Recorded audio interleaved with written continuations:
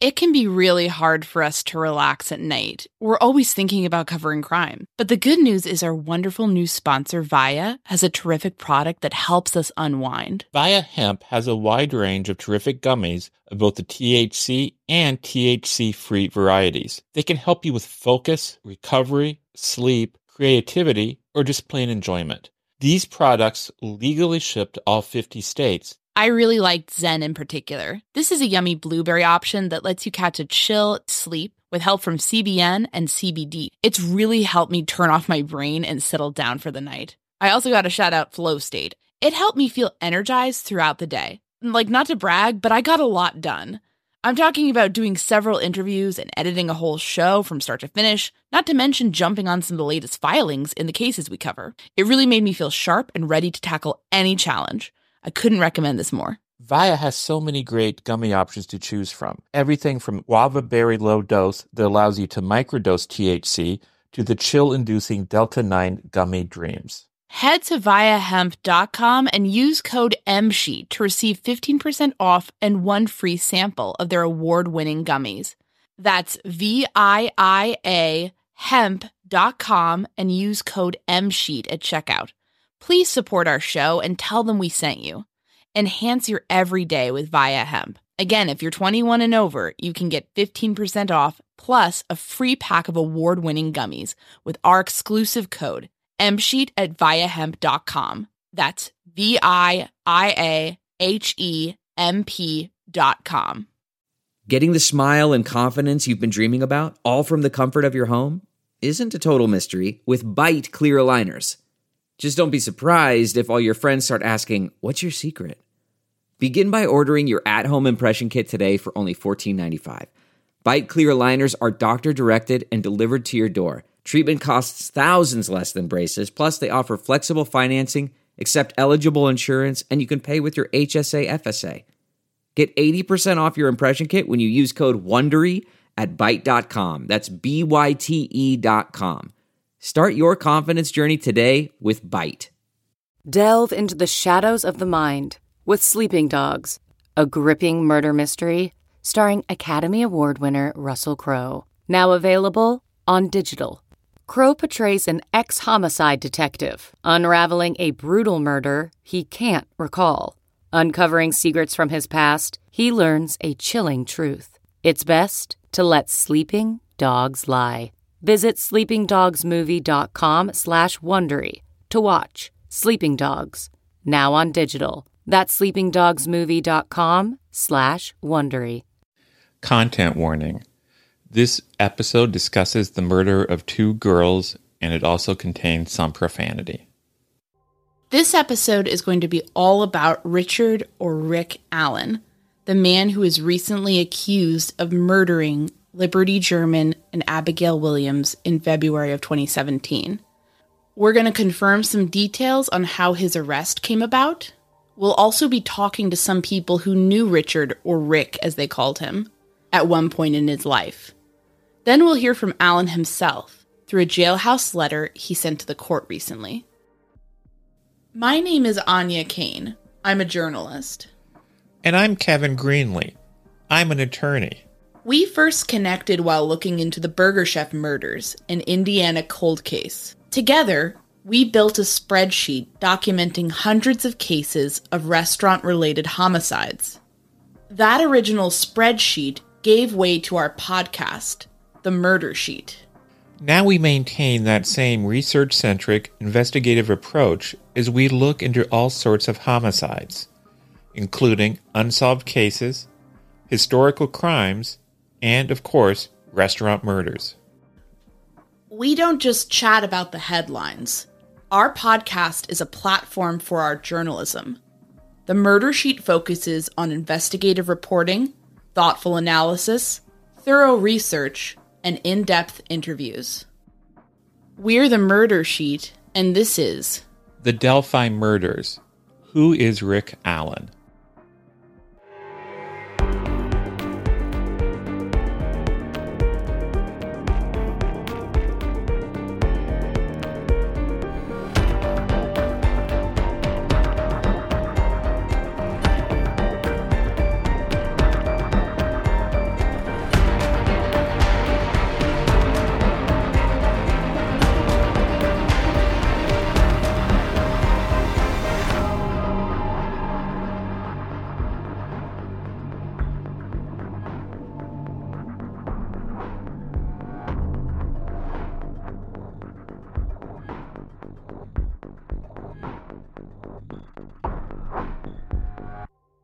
So to start with, we'll read you some quotes from 3 former classmates of Rick or Ricky Allen.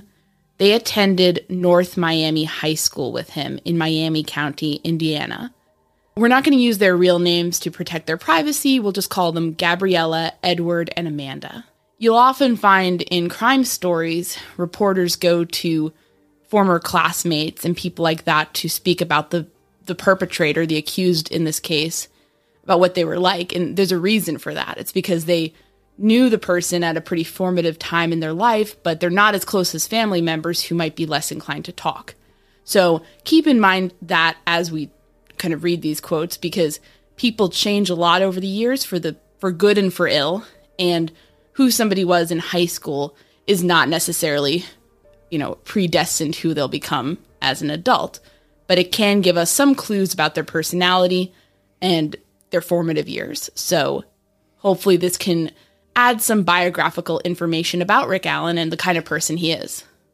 Yes, and also another reason why people will often talk with school classmates of someone is it's easy to figure out who they are. All you really have to do is get a hold of a high school yearbook.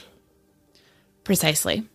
And in fact, through these people we spoke with, we were able to get access to some of the yearbooks, including ones that had pictures and information about Rick Allen. Absolutely. So we actually were able to view all of his high school yearbook photos, starting as a freshman. As you can imagine, with a name like Allen, he tended to be towards the front of these yearbooks. And freshman year, the photo he really looks so different than he does now. He's a kid. But he has like kind of a close cropped buzz cut, looks very young, looks honestly more like a middle schooler than a high schooler. We had these folks that we spoke to said he was one of the smaller boys in the grade in terms of height. Sophomore year, he's wearing a plaid shirt. His hair is even closer cropped. He's smiling. Again, just looks like a kid. It's just a black and white photo that you would expect to see in an old yearbook. From junior year, he has a mullet, so sort of reflecting the styles of the time more. This would have been what, the late 80s? This would have been the late 80s, early 90s, yeah. So, t-shirt, mullet, starting to look a bit older. And then senior year, he has his portrait. It's in color. You can kind of recognize, I think, the eyes a little bit more. He's wearing a button-down shirt, basically has a buzz cut again, and, certainly looks quite different from the mugshot that we all saw once this arrest happened. But we're going to be kind of taking a look at Rick or Ricky and who he was during these years through the eyes of his classmates and people who knew him at the time. So we talked to a few of his high school classmates, as Anya said. And to protect their privacy, not only are we not using their real names, we're also not going to be using their voices.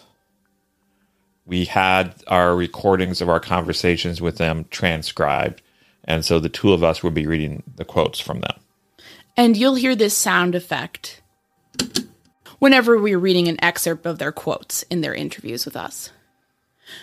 So here's what Gabriella had to say about not only Rick, but his family, which consisted of his 2 parents and a younger sister. Very, very just normal, small-town American family. Just normal. His sister and I would sometimes carpool together to school when we were teenagers. And Ricky was a little bit older than us. Gabriella didn't remember many activities that Rick was involved in high school, and she noted that his senior page didn't even have a quote, which in retrospect she found a little odd. In fairness, I was in high school in roughly the same era. My senior page didn't have a quote that I can recall. Yeah, probably shouldn't read too much into it, but it was something that she mentioned. I had probably too many quotes in my senior high school yearbook.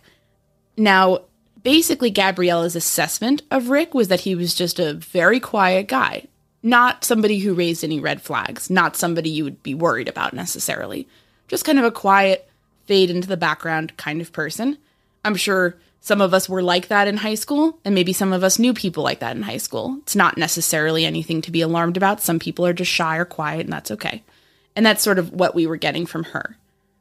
One thing that we've been tracking down with Rick Allen a little bit is, where did he live other than Mexico, his hometown, and Delphi, where he moved and where he was recently arrested. And one place that comes up a lot is actually Peru, Indiana, in Miami County. That's no surprise.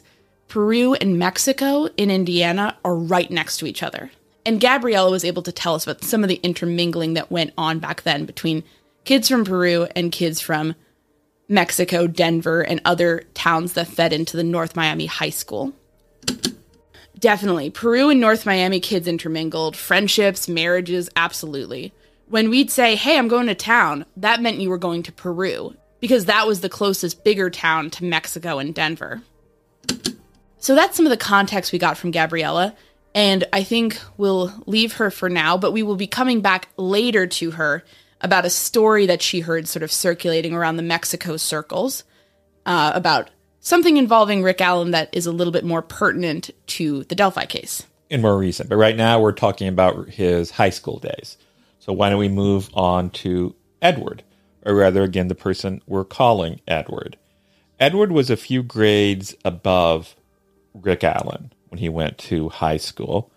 But he did play baseball and army games with Rick when he was growing up. Here's what he had to say about those days.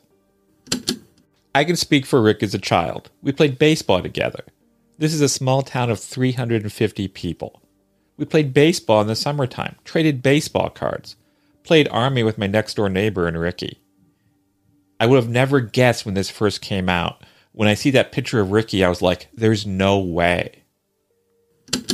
I guess this is also kind of a cliche in true crime, is that when a person is arrested or accused of a crime, the people who knew that person are always surprised. It is a cliche, but frankly, I think it's one that speaks well of people, because if someone's not doing anything outwardly wrong, being incredibly suspicious of people that you feel is not exactly a good look. So I can understand that if you're saying, this was a guy, he was always very nice to me, I never heard about him going after anyone or being creepy with anyone, why would you be suspicious of that person? And I think that's something that, people kind of get upset when they hear that cliche in true crime, but I think it's important to remember, what if this was your life? What if we're talking about somebody that you knew pretty well when you were kids or when you were growing up or at some point in your life through your job or social life? Is it normal to just assume everyone is secretly has some very dark secrets? I don't think that's good. It's certainly not normal. It's certainly not healthy. No. I think everybody has a tendency to assume that what is evil is different, is foreign to your own experience. And so you don't necessarily see that or expect to see that in the people who populate your day-to-day world.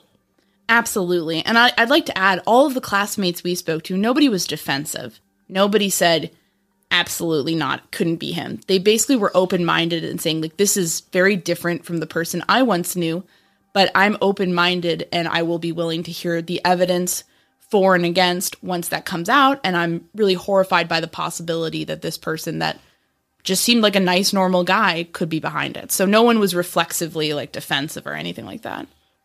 Exactly. And more often people would say things like what Edward said here. One thing I want to say is that I've known Rick's parents all my life, and they're good people. If Rick did or didn't do this, he's a 50-year-old man, and he made his choices. I still can't believe that the guy I remember would do anything like this. But there's a lot people can change in 30 years. Absolutely. So I think people are certainly reacting with, I'd like to learn more information, but if this is true, I'm open to that information and take it very seriously, essentially. We also spoke with somebody who was in the same year as Rick in high school. We'll be calling her Amanda. She was able to fill us in on something that we verified through public records, which was that Rick Allen's grandfather was a man named Homer D. Allen, and he was actually the elementary school principal locally.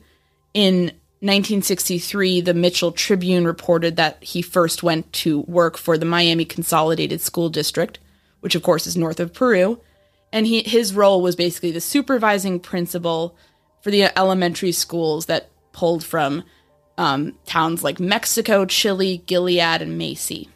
And some background about Homer, who was, a public figure locally and relatively well known, as we understand it. He had degrees from Huron High School.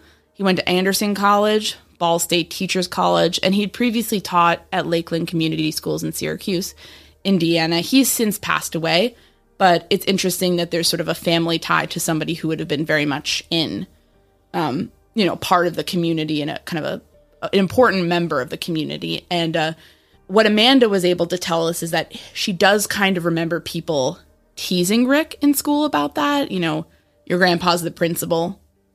Not much of a sick burn, in my opinion, but just something, that she was able to remember slightly. She described Mexico and the area around it as, it's not very big. It's just a little cornfield county type school. And here's what Amanda said about Rick himself. From what I remember, he was pretty quiet. We haven't really had any connection since graduating in 1991, which is a lifetime ago. But I do remember that he was quiet. But he was also one of those guys that if he told you something funny, it was like a zinger out of nowhere. A lot of my classmates, they're like, man, I don't even remember who you're talking about. And Amanda also remembered one particular detail about Rick that sort of stands out to her now. I watch bodies and stuff, just the thing I do. I didn't put it together until today, but he was one of those people who kind of walked closed. Does that make sense? How some people are like, oh my gosh, here I am, shoulders open and everything. I just remember Rick being a little hunched. A little bit like, I'm keeping to myself, nobody look at me.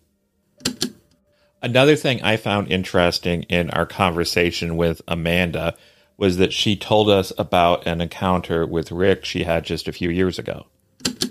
I lived in Peru in 2016 and 2017, probably about 4 or 5 blocks from the CVS. I remember going in there one day to get batteries or something. I talked to the cashier, good day, blah, blah. And there's a guy standing behind her with a clipboard, like how they do. He goes, hey, how you doing? And I look up and say, good. But I'm like, I know that voice. And then I looked at his name tag and I was like, oh my God, Ricky Allen. And he was like, I don't know who you are. It was very cordial, but I remembered what pulled me to his name tag was his voice. When he talked, it was slow, but not stupid, if that makes sense. There was no excitement with the way that he talked. So when he spoke to me that day and I was just looking down at my shit on the counter, I was like, that sounds really familiar. We asked Amanda if she thought his voice sounded like the voice recorded on Libby's phone. She said that she did not want to speculate too much, but that it was close. And when she listened to it again with all of this in mind, it gave her chills. A weight loss journey can feel like a lonely struggle, but it doesn't have to be. For so many of us, lifestyle changes, like deciding to lose weight, adopting a nutritious diet, and taking up fun exercises, are all about putting our own health and wellness first. But it can be really hard to know where to begin, or how to keep the weight off once we've seen some progress. Quick fixes like soup diets and juice cleanses are unsustainable. There's a much better way to embark on this journey that over 200,000 people have already chosen. We're talking about the Row Body program. Here's how it works. Row gives you access to one of the most popular weight loss shots on the market. Their Row Body program then sets up a comprehensive weight loss program tailored to your specific lifestyle, health status, and goals. In addition to the weekly shot, you get one-on-one coaching with a registered nurse. That can help you adopt and stick with lifestyle changes like exercise routines and nutritious diets. It's a comprehensive program that sees participants lose 15 to 20% of their weight in a year on average. But the real benefit is that you keep that weight off. This is weight loss at its most sustainable. With Row, the average weight loss is 15 to 20% of your weight in 1 year, in conjunction with healthy lifestyle changes. BMI and other eligibility criteria apply. Go to row.co/msheet. Sign up today and you'll pay just $99 for your first month and $145 a month after that. Medication costs are separate. Go to row.co/msheet. That's ro.co/msheet. CarMax is putting peace of mind back in car shopping by putting you in the driver's seat to find a ride that's right for you. Because at CarMax, we believe you shouldn't just settle for a car. You should love your car. That's why every car we sell is CarMax certified quality, so you can be sure with upfront pricing that's the same for every customer. So don't settle. Find love at first drive and start shopping now at CarMax.com. CarMax, the way car buying should be. Okay, picture this. It's Friday afternoon when a thought hits you. I can spend another weekend doing the same old whatever, or I can hop into my all-new Hyundai Santa Fe and hit the road. With available H-Track all-wheel drive and 3-row seating, my whole family can head deep into the wild. Conquer the weekend in the all-new Hyundai Santa Fe. Visit HyundaiUSA.com or call 562-314-4603 for more details. Hyundai, there's joy in every journey. So let's take a moment to jump back to our interview with Gabriella, one of Rick's former classmates at North Miami High School. Yes, because Amanda there just took us up to 2016, 2017, and Gabrielle can tell us a little bit more. He was interviewed after the murders happened. Police did interview him, and I got that through his wife telling mutual friends that happened. She played it off more like he was just part of the community and they were interviewing everybody in the community, and that's why he was interviewed right away. But I don't know if there was more than that. Actually, the story that his wife told people wasn't quite true. Russ McQuaid of Channel 59 here in Indianapolis reported that actually Allen went to the police himself and identified himself as someone who was at the trails at roughly the time of the murders. So naturally, police at that time were interested in talking to him for whatever reasons. Maybe this is something we can discuss in the future. He got off the radar, and he wasn't really a target of the investigation, wasn't really a focus of the investigation for a while. And obviously, at some point, that changed. And there's been speculation about what it was that made that change. Some people have said that Kathy Walker Allen, Rick's wife, tipped police off after she either found something or became suspicious. That's been one of the persistent rumors out there about how Rick Allen was arrested. And we can confirm that that's not the case. But why don't we talk a little bit about Kathy Walker Allen before we continue? So, unlike her husband, Rick Allen, Kathy Walker Allen actually attended Peru High School. So that kind of goes back to some of the intermingling that we discussed earlier between the two schools. We received from a tipster a photograph from the 1991 yearbook, and that was the year she graduated as well. She and Rick are the same age, and it depicts a young girl with very, very 80s perm hair, kind of the style of the time again. They were married when they were both 19, very young, but certainly a long-lasting marriage. And their marriage record reveals few items of interest, nothing really explosive, just that they're the same age. They're both from Indiana. They both graduated recently in 1991 and then were married shortly afterwards in November of that year. At the time, Kathy was an employee at the Wendy's in Logansport, so just kind of working, a retail job, a fast food job at that point. And at that point, Rick was working sales and delivery at Mr. Steve's RV. So you don't really get a lot of information. This is a young couple. They're getting married straight out of high school and going to make a life together. Not really seeing any red flags just from some of these documents or yearbook photos, but hopefully it can kind of go towards everyone's understanding of who are these people and what's going on.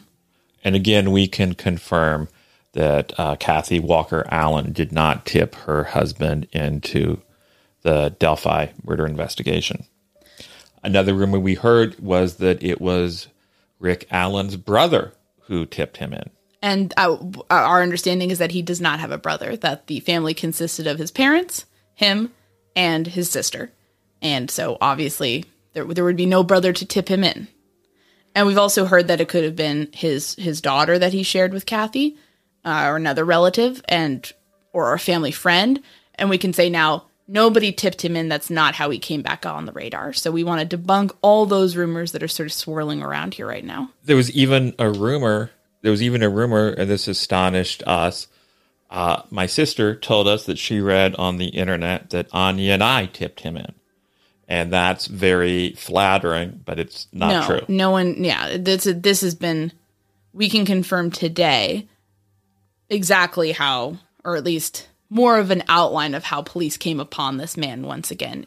Basically, Rick Allen came back on the radar after somebody connected to the Delphi investigation was going through old tips, came upon a tip, came upon some sort of file or documentation regarding Rick Allen, and basically looked at it and thought that it needed a second look.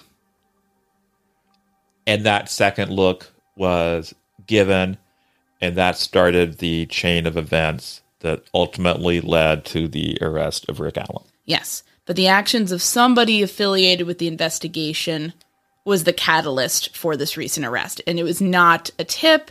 It was, as far as we know, not anything that anyone on the outside did. It was this sort of reviewing, and we know from knowing how the investigation works, and just from various public statements, and just, you know, what you could imagine is that there are so many tips to go through. There's so many different elements here that it behooves the investigators and those associated with the investigation to continuously look through and say, wait, what's this? Do we need to look at this again? You know, I mean, there was a whole 2019 whole New Direction press conference sort of that got to that. And it doesn't even necessarily have to be a case of someone overlooking something, because there's always the possibility that something that didn't seem relevant in 2017, maybe you've gotten a new piece of information in 2018 that makes that information from 2017 seem more relevant. So it's always very crucial to go back and review case records. And that was being done here by someone affiliated with the investigation. Now, I'd like to jump back just for a second. We talked about how Rick Allen initially came on the radar because of his own actions. He went to the police and indicated he was there. Is it unusual for a person connected to a crime to go to police and say, I was there? Well, I'm certainly no criminal profiler, and I wouldn't call myself necessarily an expert in the psychology of criminality, but I can name at least one high-profile situation where such a thing did happen, and also involved the murder of 2 little girls. And that, of course, is the case of the Lyons sisters. There's a really terrific book called The Last Stone about this case. It's by Mark Bowden, a journalist, and he basically documents a just kind of grueling and wild story of a man who came forward early in that investigation. It involved the disappearance of 2 sisters from a mall in the 70s, I believe. And this man basically said, I saw them talking to another man, just wanted to tip this off. And basically, due to a number of factors, including his own, sort of criminal history, investigators years and years, decades later, ended up focusing back on him and said, you came forward with this kind of nonsense tip. Why did you do that?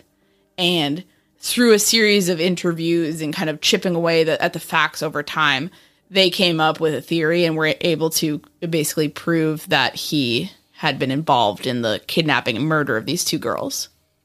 So whether it's because they want to control the police and set them off on a wrong turn, or whether it's because they're curious and they get some sort of satisfaction from seeing the harm that they've caused, or whether it's because they just want to know exactly what police know and get a sense, like, am I on the radar? What's going on? Or they want to establish themselves as a helpful citizen who, is above suspicion. You do have cases of serious crimes where criminals or perpetrators will come forward early on for whatever reason. And that may have been what happened here.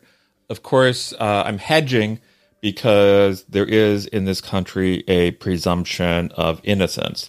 A person has to be presumed innocent until proven guilty. And that seems especially important now because we all know that Rick Allen has been arrested. But because the probable cause affidavit has been sealed, none of us knows definitively what any of the evidence against him may be. And in fact, at this date, at this time we're recording, we're not even certain he has an attorney, which kind of brings us to a letter that Richard Allen himself wrote to the court. We'll have Kevin read that letter aloud, and then we'll discuss and analyze it. In the cause listed above, I, Richard M. Allen, hereby throw myself at the mercy of the court. I am begging to be provided with legal assistance in a public defender or whatever help is available. In my initial hearing on October 28, 2022, I asked to find representation for myself. However, at the time I had no clue how expensive it would be just to talk to someone. I also did not realize what my wife and I's immediate financial situation was going to be. We have both been forced to immediately abandon employment, myself due to incarceration, and my wife for her personal safety. She has had to abandon our house for her own safety. What little reserve there is will fail to even maintain the original residence. Again, I throw myself at the mercy of the court. Please provide me whatever assistance you may. Thank you for your time in this most urgent matter. Sincerely, Richard M. Allen.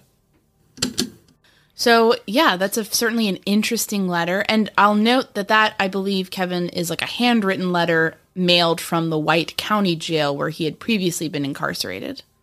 Yes, now he has been transferred into state custody. There have been rumors about what state institution that might be, but there's been no confirmation about where exactly he is now. So this letter does provide some context about some things that I know you and I have been somewhat concerned about, and that others in the media have been somewhat concerned about. Russ McQuaid from Fox 59 actually wrote and put out a report sort of dealing with some of the issues of rights and the rights of a person who's been accused, and having a defense attorney when you're facing especially such a serious set of charges is really crucial. That's how our system works. And when we called around Delphi law, legal firms, and everybody was saying, we don't know what's going on. And, the Indiana Public Defenders Council had no idea what was going on. I think we were becoming a bit like, what's going on here? Why does this man not have an attorney? And I think you raised an interesting thing when you talked about some of your experience in court. I've been in court at different times, waiting for different cases to be called. I've been sitting there with other attorneys, and sometimes a person would be brought in facing criminal charges, and he wouldn't have an attorney represent him.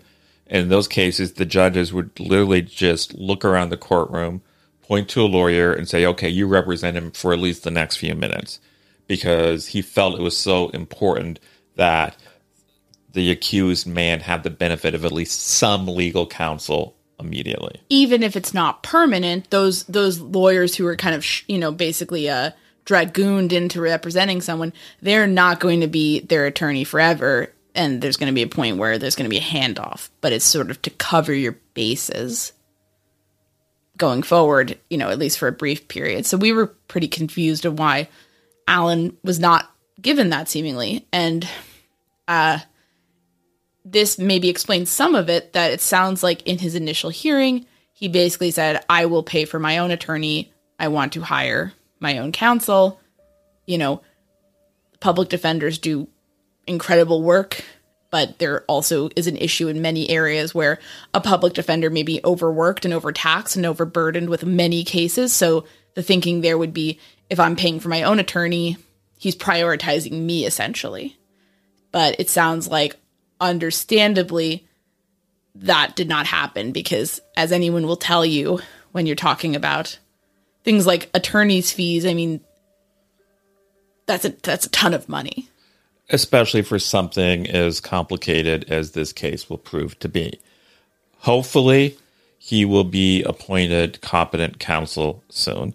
I'm not going to lie to you. It's obviously a source of concern that this person has been arrested. We don't know where he is in the system. He doesn't have an attorney as far as we know.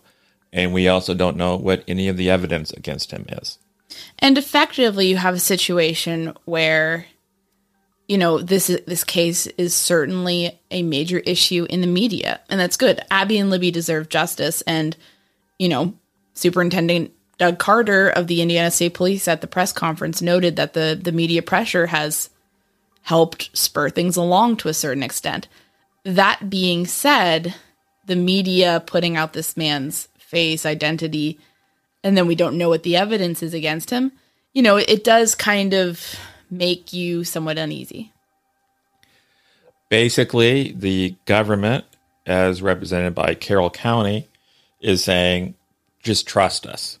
The evidence is good, and he's in a safe place wherever he is. He'll get a lawyer eventually. And I'm sure the people in Carroll County who are making those decisions are all very good and trustworthy people. But I think, to paraphrase our former president, Ronald Reagan, when it comes to a government exercising police powers, it's important to trust but verify. Yes. So I think we would certainly feel better, and I think a lot of people observing this case would certainly feel better if it was, publicized that he was receiving counsel, competent counsel, and that, the system was working as it normally does in pretty much most other cases, as far as we understand it. We've talked to other prosecutors, other attorneys, and they described what is currently happening as unprecedented. And it makes me uneasy when you do something unprecedented in a case as important as this, because everything that happens in this case is going to be scrutinized intensely. And if there are any mistakes made, they will be noticed and there will be consequences. And none of us want anything to happen to jeopardize justice for Abby and Libby. Yes, everybody wants to see the person who killed Abby and Libby receive their just punishment and be held accountable for their heinous actions. Nobody wants to see an innocent man go down for that. I'm not saying that either of those things is at risk of happening there. It's just that when you see the process working as it typically does, that certainly gives you a lot more confidence in the process. When things are happening that typically don't happen, that's certainly room to certainly ask questions. Now, I'll note that the tone of his letter, Rick Allen was not hurling any recriminations around himself, basically saying, thought I could get a private attorney, I can't. And we can certainly, him being incarcerated and no longer being able to work at the CVS in Delphi. And we know where his wife works, but we're not going to say that just because, safety concerns being cited. Understandable, can't go into work. This is like the highest profile case happening in Indiana, maybe in some ways happening in the country. So that's all certainly fair. But hopefully they can get this defense attorney thing settled pretty quickly, because it's just, from a legal standpoint, Kevin, if he waived his rights and then confessed to the crime, would that be a problem, the fact that he does not have an attorney present with him? It could potentially be a problem because a defense attorney could later come in and say he didn't knowingly waive his rights or he was pressured or whatever. It's really best to have all your I's dotted and all your T's crossed. Yes, and it's not a matter of us being bleeding hearts who, We want justice. Yes. We want justice. And if mistakes are made in the process, that could endanger justice. Yes. And if you're doing something unprecedented, that means you're potentially making a mistake that could cause problems down the road. Before we leave the subject of Richard Allen, I want to stress, if you don't try to harass people who know him, leave his daughter alone, leave his wife alone. Leave his parents alone. Leave his parents alone. Don't do anything that could jeopardize an investigation. Don't do anything that would jeopardize an investigation by potentially contaminating evidence. We can all make assumptions, too, about what people should know about people they love. But let's all be honest. I mean, we don't know all the facts at this point. And also keep in mind that spouses have been known to successfully keep secrets from each other. I'm sure most of us know people who were in marriages where one partner cheated without the other partner knowing it. Yes. Partners are capable of keeping secrets from one another. So don't jump to any conclusions about guilt, and don't jump to any conclusions about what the spouse may or may not have known. Yeah, we just can't know. We know it, you know, as you've said this sometimes, Kevin, you know, all marriages are a mystery from the outside. So, you know, we just can't know the details until those come out publicly. And I think it's fair. You can always reserve judgment for a time where you have more facts. And that's usually the prudent thing to do. So we would encourage that. And we would also very much encourage anyone who had contact with this Rick Allen person, even if you don't feel you have explosive information. You never know what could be helpful to law enforcement. So please consider tipping it to law enforcement. If you'd like to reach out to us, you can reach us at murdersheet@gmail.com, but please tip law enforcement first if you have information on this person. We know that they want more to basically be able to fill in this whole situation. And that's a helpful thing to do at this time if you're interested in helping law enforcement. Now, before we wrap up this episode, why don't you tell us what's going on with Kegan Kline? Well, there's been a new development in Kegan Kline's case that's really caught our eye.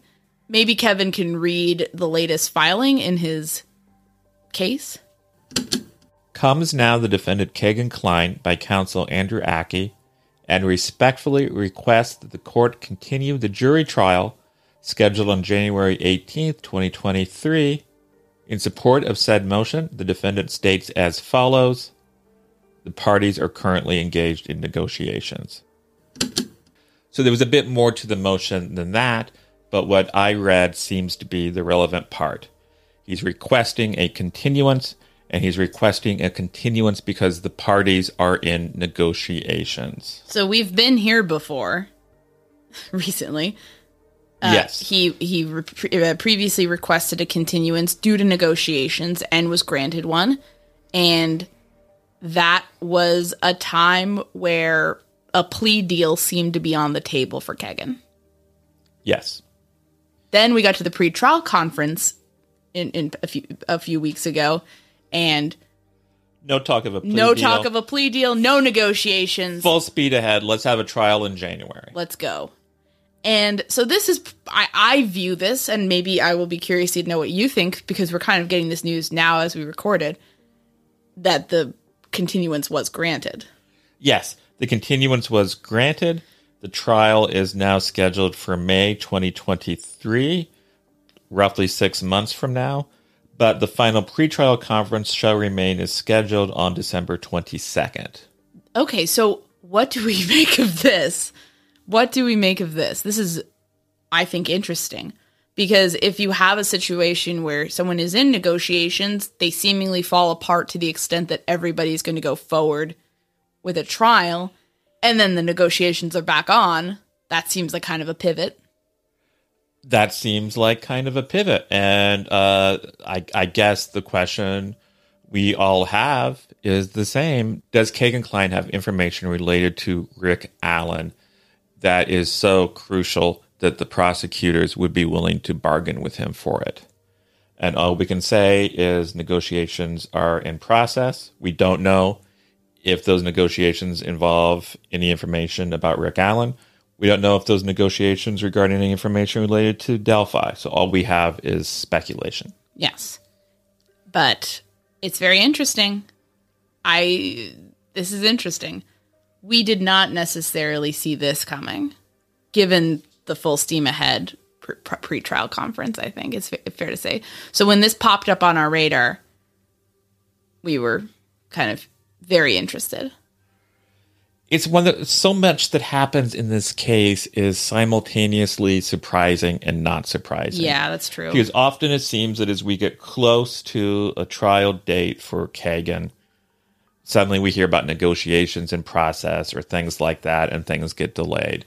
So I imagine, again, this is speculation, but perhaps when he gets closer to a trial date and thinks about what he might face, perhaps he gets a little uneasy. I don't know.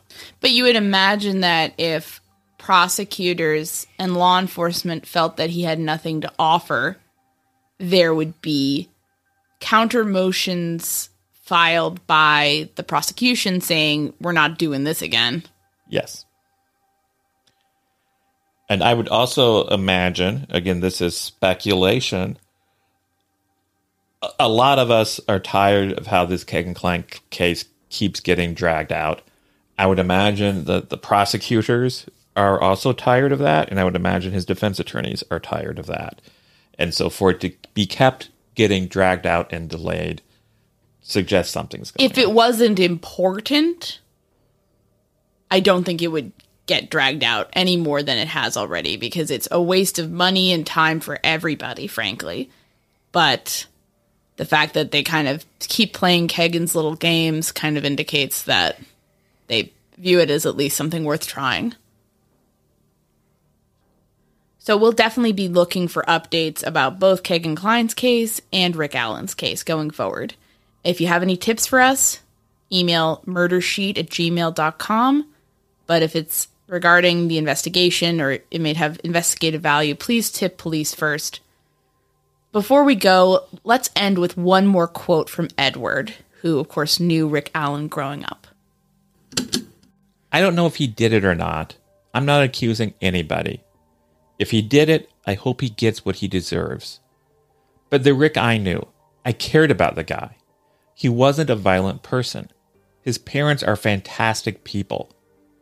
But that don't make the person who he grew up to be so. So that's all I have to say about that. I feel for the two girls' families too. But whatever Rick did, that was on him. A 50-year-old man who made his own choices. If he did do it, I hope he gets everything he has coming to him.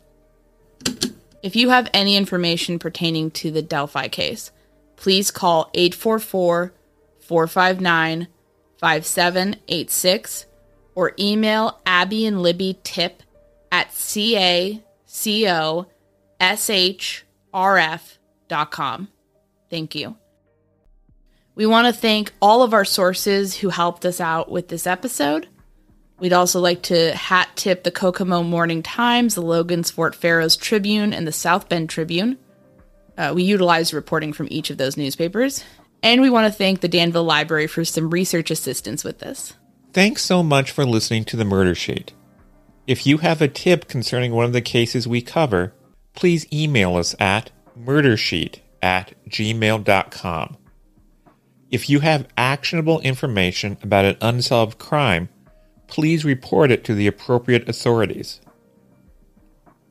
If you're interested in joining our Patreon, that's available at www.patreon.com/murdersheet. If you want to tip us a bit of money for records requests, you can do so at www.buymeacoffee.com/murdersheet. We very much appreciate any support. Special thanks to Kevin Tyler Greenlee, who composed the music for the Murder Sheet, and who you can find on the web at kevintg.com. If you're looking to talk with other listeners about a case we've covered, you can join the Murder Sheet discussion group on Facebook. We mostly focus our time on research and reporting, so we're not on social media much. We do try to check our email account, but we ask for patience as we often receive a lot of messages. Thanks again for listening. Audible is the destination for thrilling audio entertainment. Allow your imagination to be piqued by stories that are brought to life through captivating sound design, eerie soundscapes, and dynamic performances. As an Audible member, you'll be able to keep your heart rate up month after month because you can choose one title a month to keep from the entire catalog, including the latest bestsellers and new releases. If you're in the mood for a shocking psychological thriller, check out None of This Is True by Lisa Jewell. Embrace brand new exclusive thrillers from best-selling authors who are guaranteed to keep you gripped. New members can try Audible free for 30 days. Visit audible.com/thrill or text thrill to 500-500. That's audible.com/thrill or text thrill to 500-500.